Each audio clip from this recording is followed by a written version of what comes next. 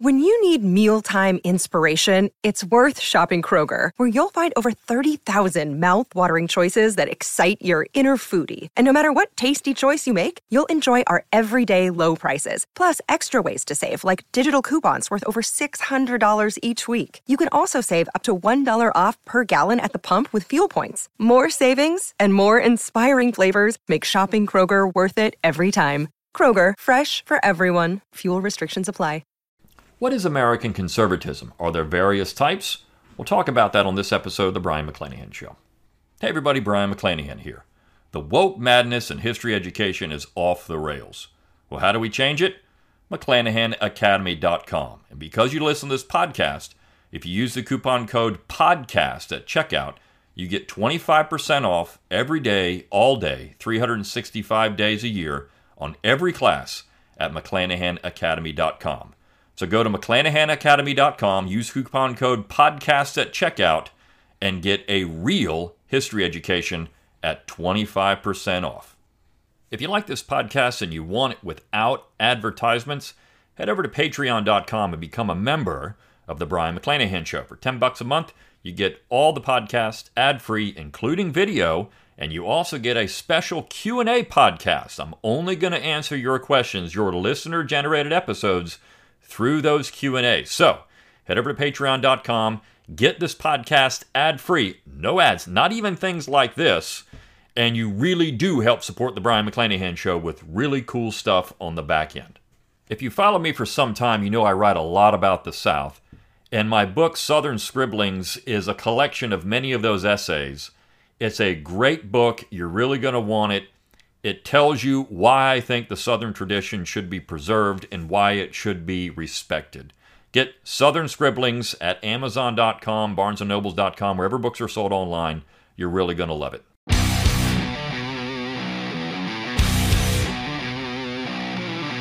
It's time to think locally and act locally.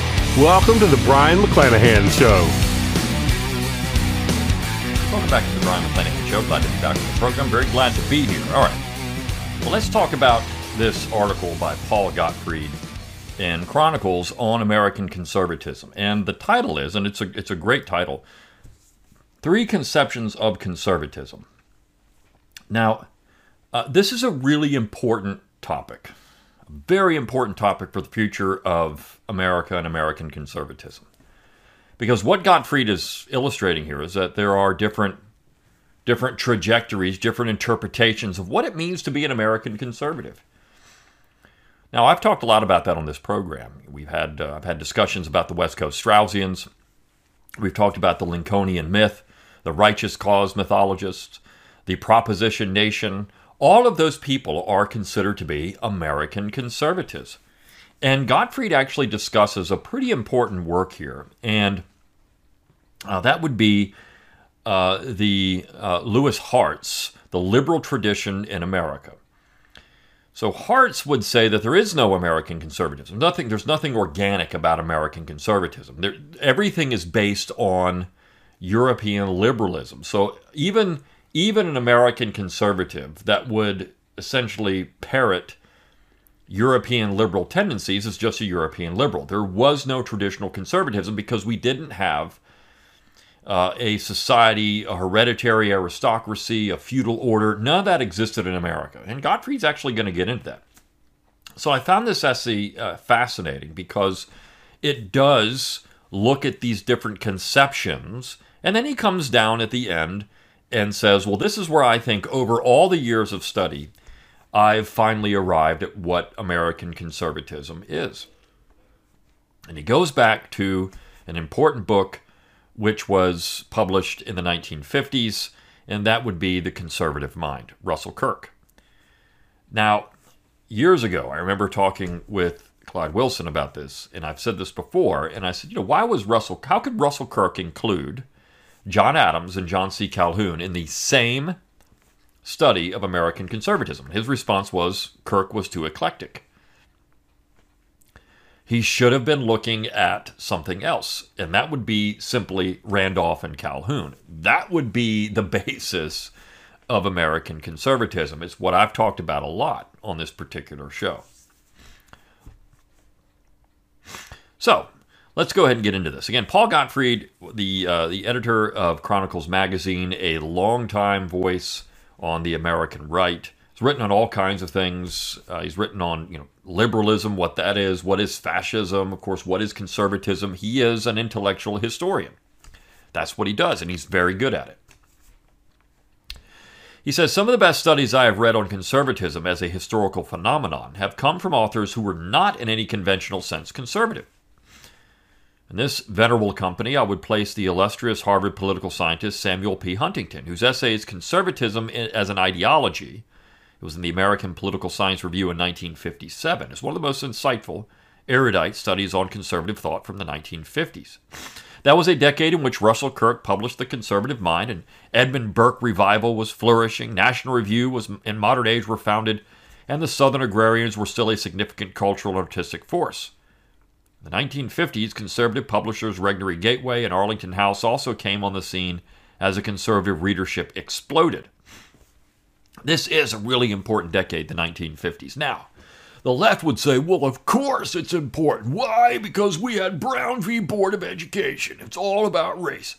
That's what conservatives were worried about in the 1950s. You go back, though, 20 years before that, and you have I'll Take My Stand. You see.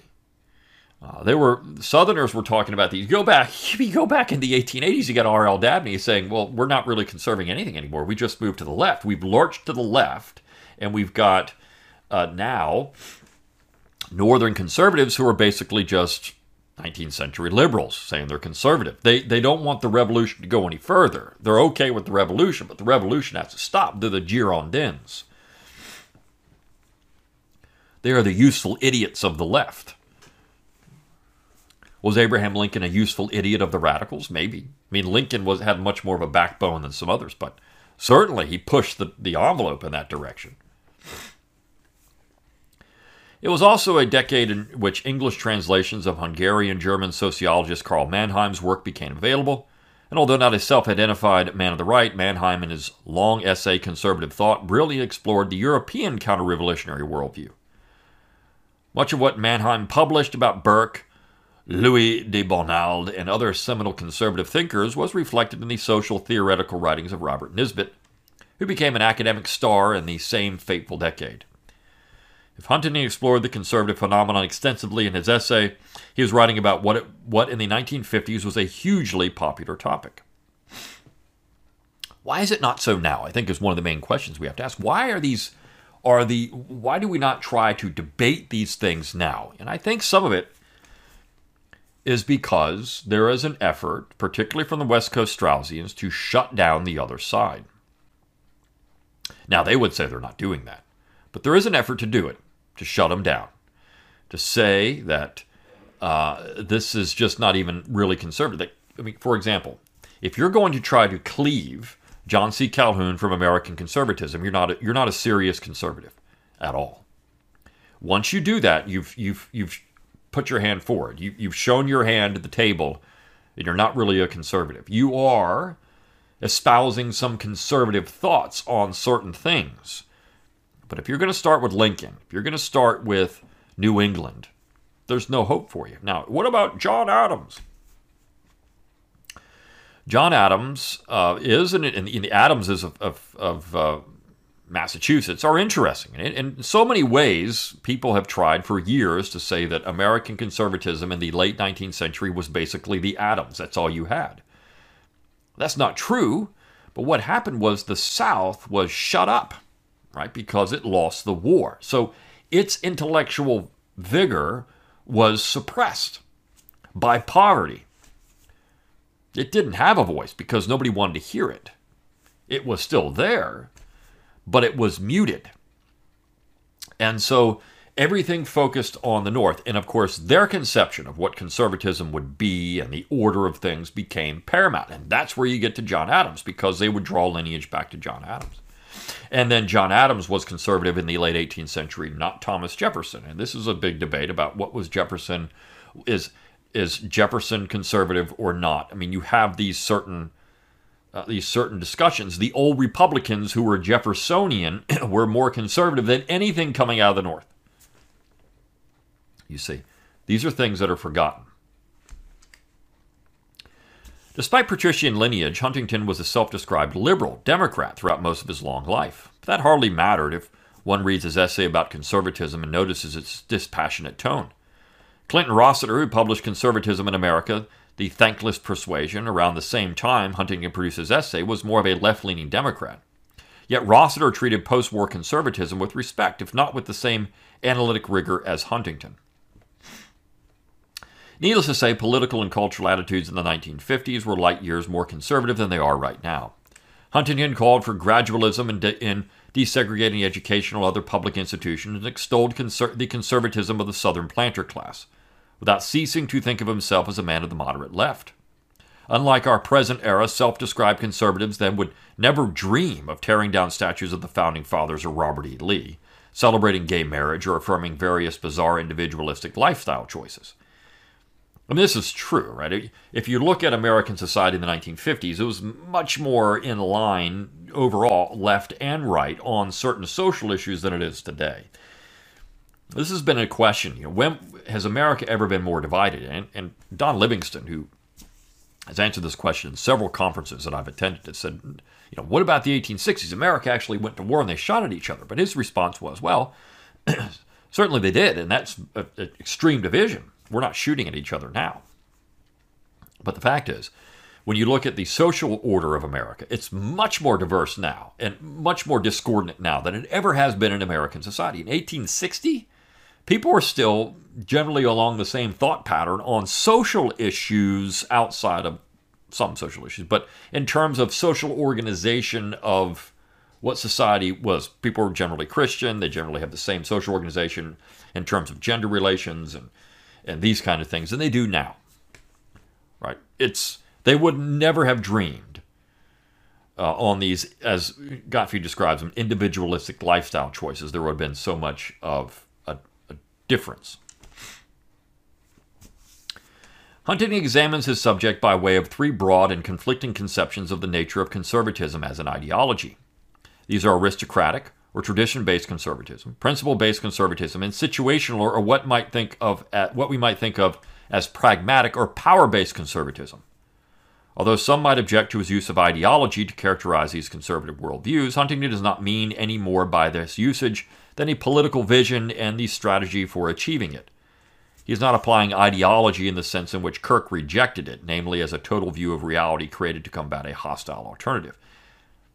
And that's important, because when you do use ideology, and Gottfried right away, boom, it's not ideology that we're talking about as a leftist or as a Marxist, as a progressive. There's no worldview that is created to try to combat what you're seeing as the other side, which the progressives would do. He's saying this is just what these people do. Right?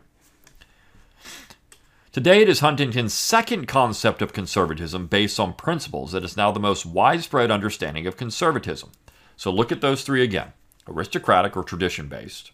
Principles-based, which is the West Coast Straussians. This is what Gottfried's getting at. And then situational or pragmatic, which would be more like George W. Bush. Okay? More like George W. Bush. This strain holds that conservatism is not necessarily connected with the interests of any particular group, nor indeed is its appearance dependent upon any specific historical configuration of historical forces, he wrote. Now, Kirk often is that, but I would say the West Coast Straussians, I guess you could say that they're both offshoots of the same thing, right? Kirk would be that. And he says Kirk is often associated with this principles-based conservatism, which he formulated as his case for an expansion of the tradition-based conservatism established by Burke. So he starts with tradition-based and then he goes off from there. And so this is where Clyde would say, well, Kirk was too eclectic. You got to go back to the tradition stuff, which is the Southern tradition, right? If you're going to talk about American conservatism, you cannot get around how important the South was as that anchor. Virginia and, in essence, eventually South Carolina. But Virginia started it all. Virginia, North Carolina, that corridor right there, the western part of North Carolina, you get people like Nathaniel Macon and Wiley Jones and And I mean, this is really interesting. And then of course the Richmond junto, what's called the Warren junto there in western North Carolina. These are important people. And then of course you move into Calhoun. But Randolph and Calhoun did not see eye to eye for a long time. Calhoun was not as much of a purist.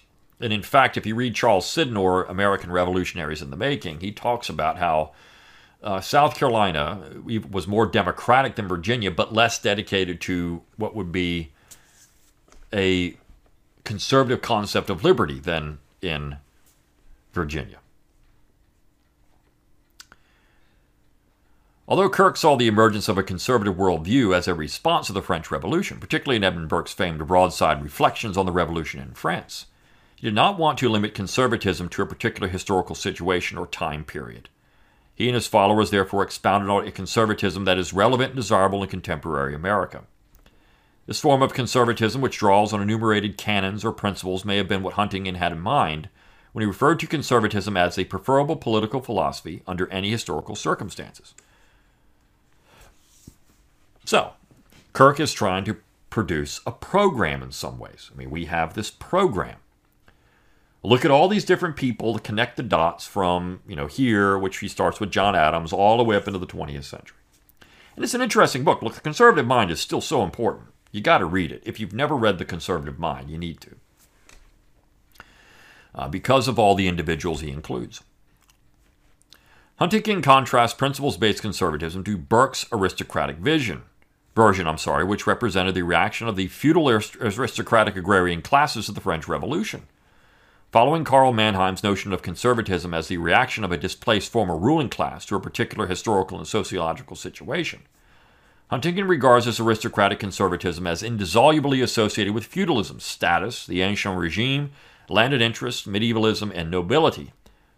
Since such conservatism was irreconcilably opposed to the middle class, labor commercialism, industrialism, democracy, liberalism, and individualism, Huntington believed it was doomed to failure in an American society that lacked hereditary classes or an established national church. But there is a group that rejected all of that stuff.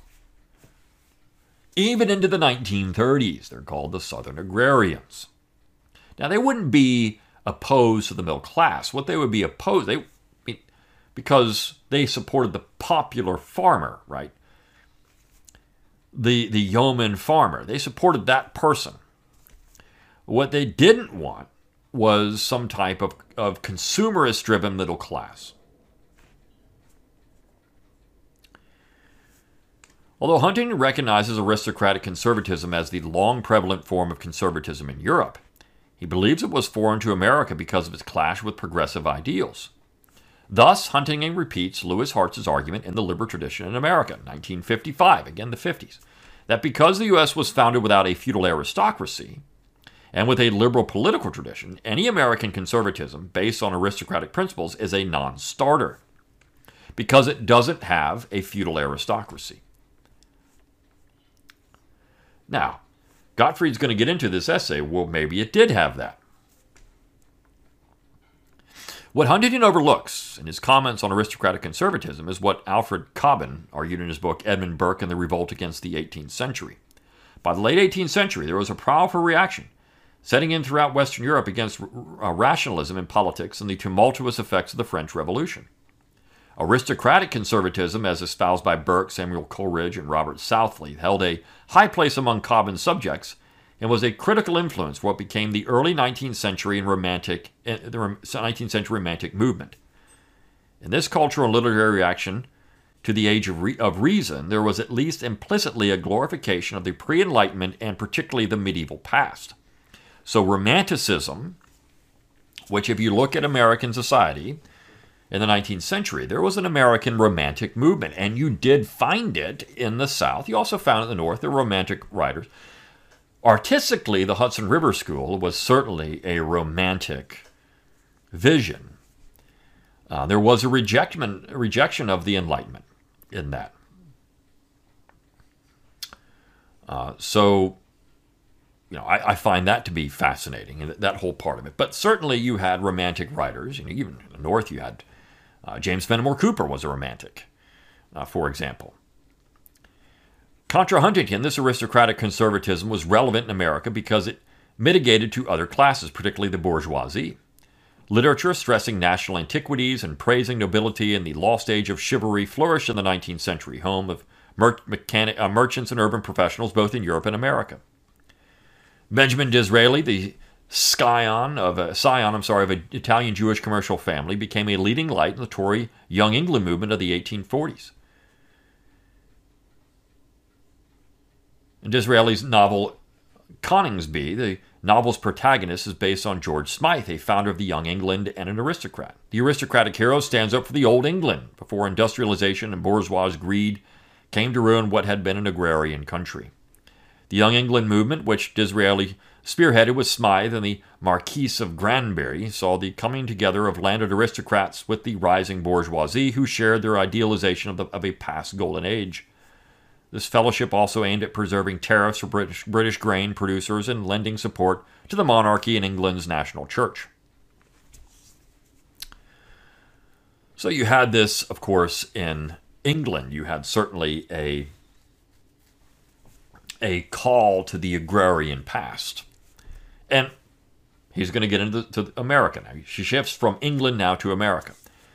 The novels of Sir Walter Scott were steeped in this idealization of England's lost aristocratic age, read and reread by America's southern planter class, as Roland Osterweis shows in Romanticism and Nationalism in the Old South. Now, he mentions Eugene Genovese here, and I don't know if Paul has read Genovese's The Mind of the Master Class, but he does get into this. And he does think there was certainly an ideal here in that. He mentions Eugene Genovese's Roll Jordan Roll, which is interesting, but The Mind of the Master Class is that was the culmination of all of their work. Eugene Genovese and his wife Elizabeth Fox Genovese. That was the culmination of their work. It's a wonderful book if you really want to understand the intellectual rigor of the South. Now, there are some problems with it. I think he focuses too much on certain people and not enough on others, but regardless, it is a really good book. Even the children of frontiersmen were quick to identify themselves with the European gentry after they acquired estates in the antebellum South. Eugene Genovese underlines this point in Roll Jordan Roll and his other magisterial works on the Southern slave economy and the world that the Southern master class built. Genovese focuses on the honor ethic and noblesse oblige this dominant class tried to personify as it emulated European aristocratic standards of behavior. Noblesse oblige, excuse me. It's early in the morning as I'm doing this. The first families of Virginia, more generally Southern conservatives, long identified themselves with the Cavaliers, who fought against the English Puritans in defense of King Charles I in the English Civil War.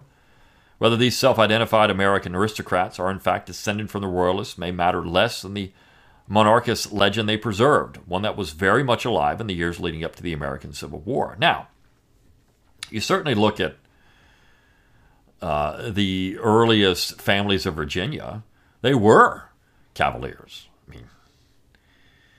The early governor, look, in the 1640s, Virginians hated the Puritans. They hated them.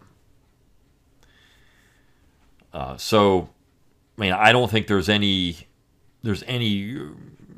way, shape, or form. You look at the Byrds, for example. They didn't like the Puritans. They were certainly Cavaliers. There's a book by a man named Wright, The First Families of Virginia. Very good. And it gets into this Cavalier culture in Virginia. And of course, you've also got David Hackett Fisher's Albion Seed. But that first, I think it's First Gentleman of Virginia, I think is the title of the book, Wright, where you have these first families and how important they were.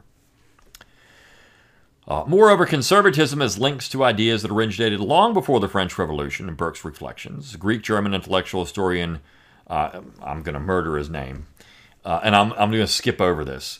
Pantogis Kondylis, I think is how you say it. In his 1986 magnum opus, Conservatism sets out to prove that aristocratic conservatism was already taking form in the Middle Ages.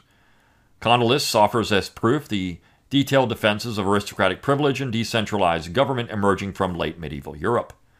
These defenses of aristocratic rule returned in a modified form during and after the French Revolution, and, according to Kondylis, they acquired an appeal that extended beyond the aristocratic class in which they had once incubated. Now, what I find fascinating about this in some ways, and you look at the French Revolution, he says right after the French Revolution, remember the king came back in France.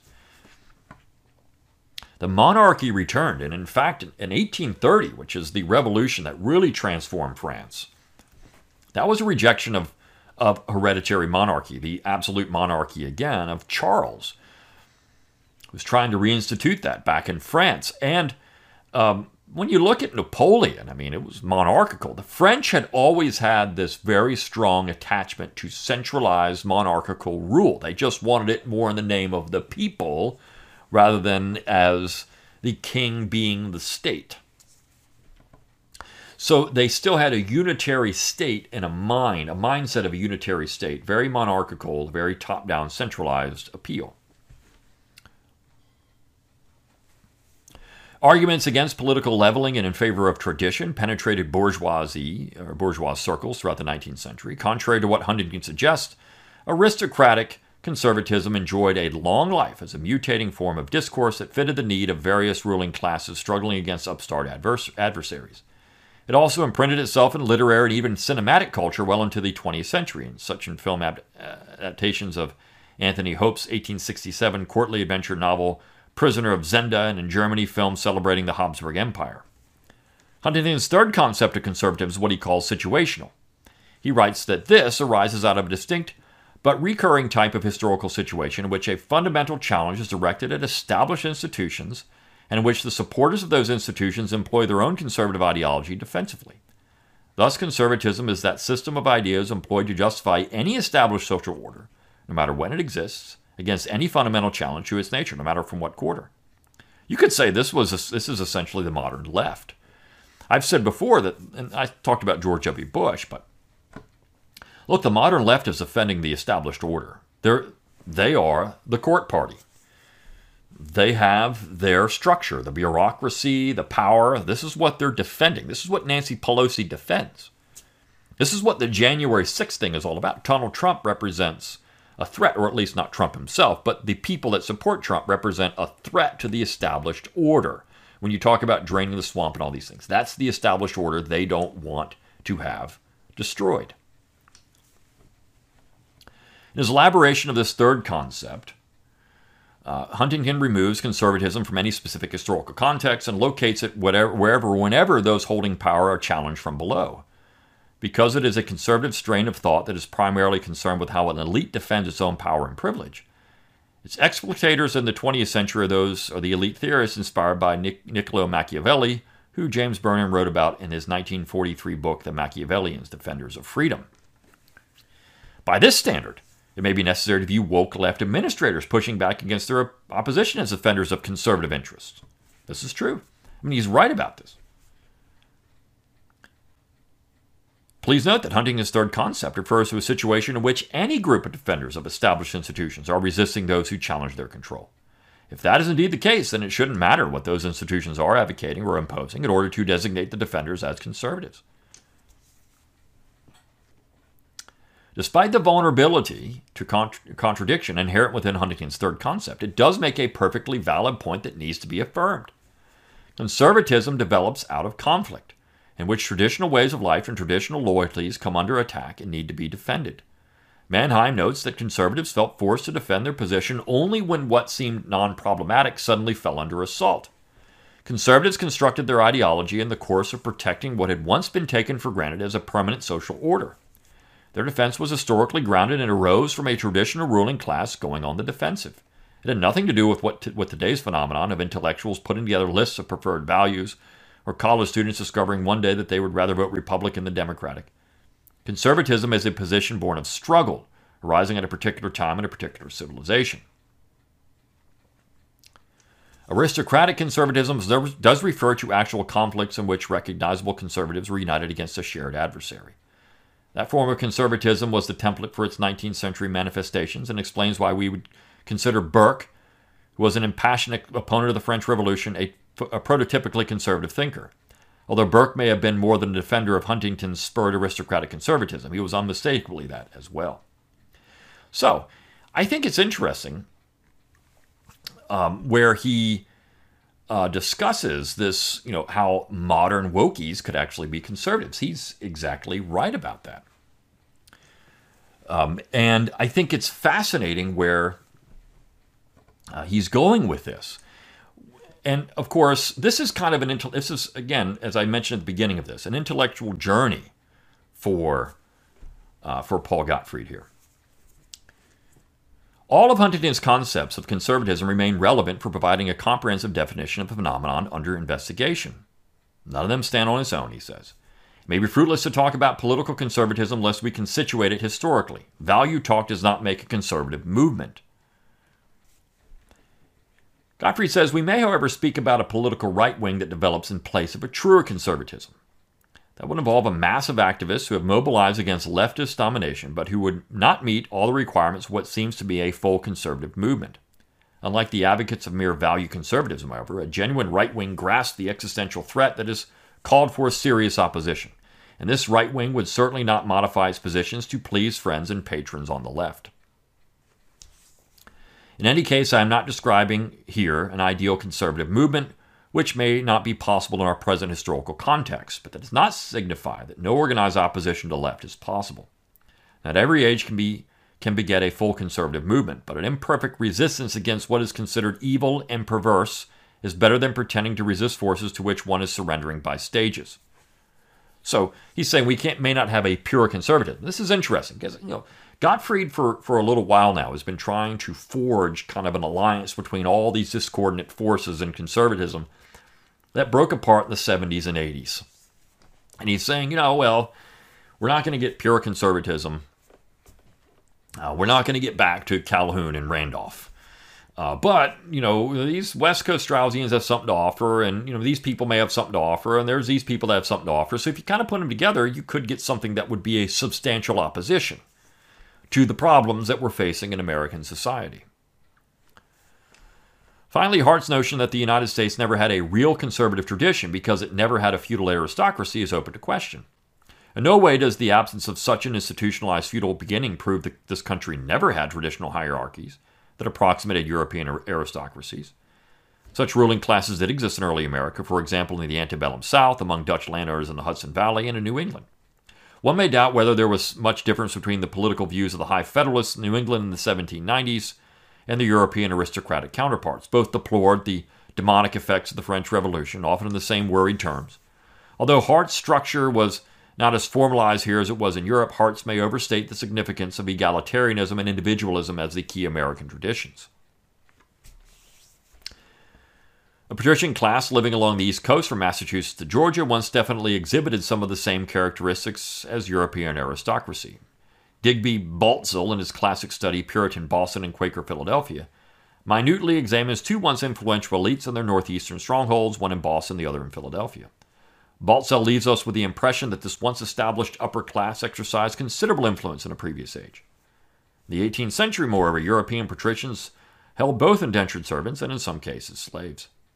Abolitionism and female suffrage, which often went together in the early 19th century America, pointed ultimately in a leftist direction by highlighting the demand for greater equality. But neither was a notably strong force at the time that the United States became a constitutional republic. This is true. And in fact, even in the 1830s, the first pro-slavery treatise was actually written in Massachusetts in 1701 by a man named John Saffin.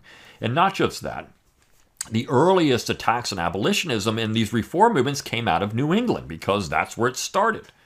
In the most political sense, you had anti-slavery societies in the South in the 18th century, but the abolitionists really gained favor in New England early on in the 1830s. And this is when the traditional order in New England started saying, no, you can't do this.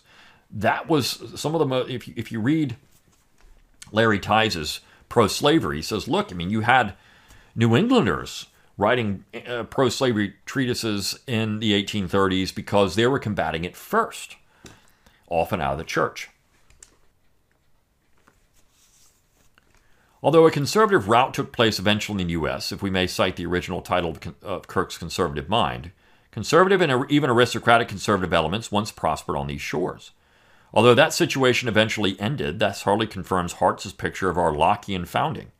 Forces of change took over, and these would include an expanding frontier society, the ascendancy of an industrial capitalist elite, and in the 20th century, a managerial takeover of government and society that has continued to this day. Countries are internally transformed, and one will be hard-pressed to find much evidence of social or cultural continuity between the America of 1900 and the one we now inhabit.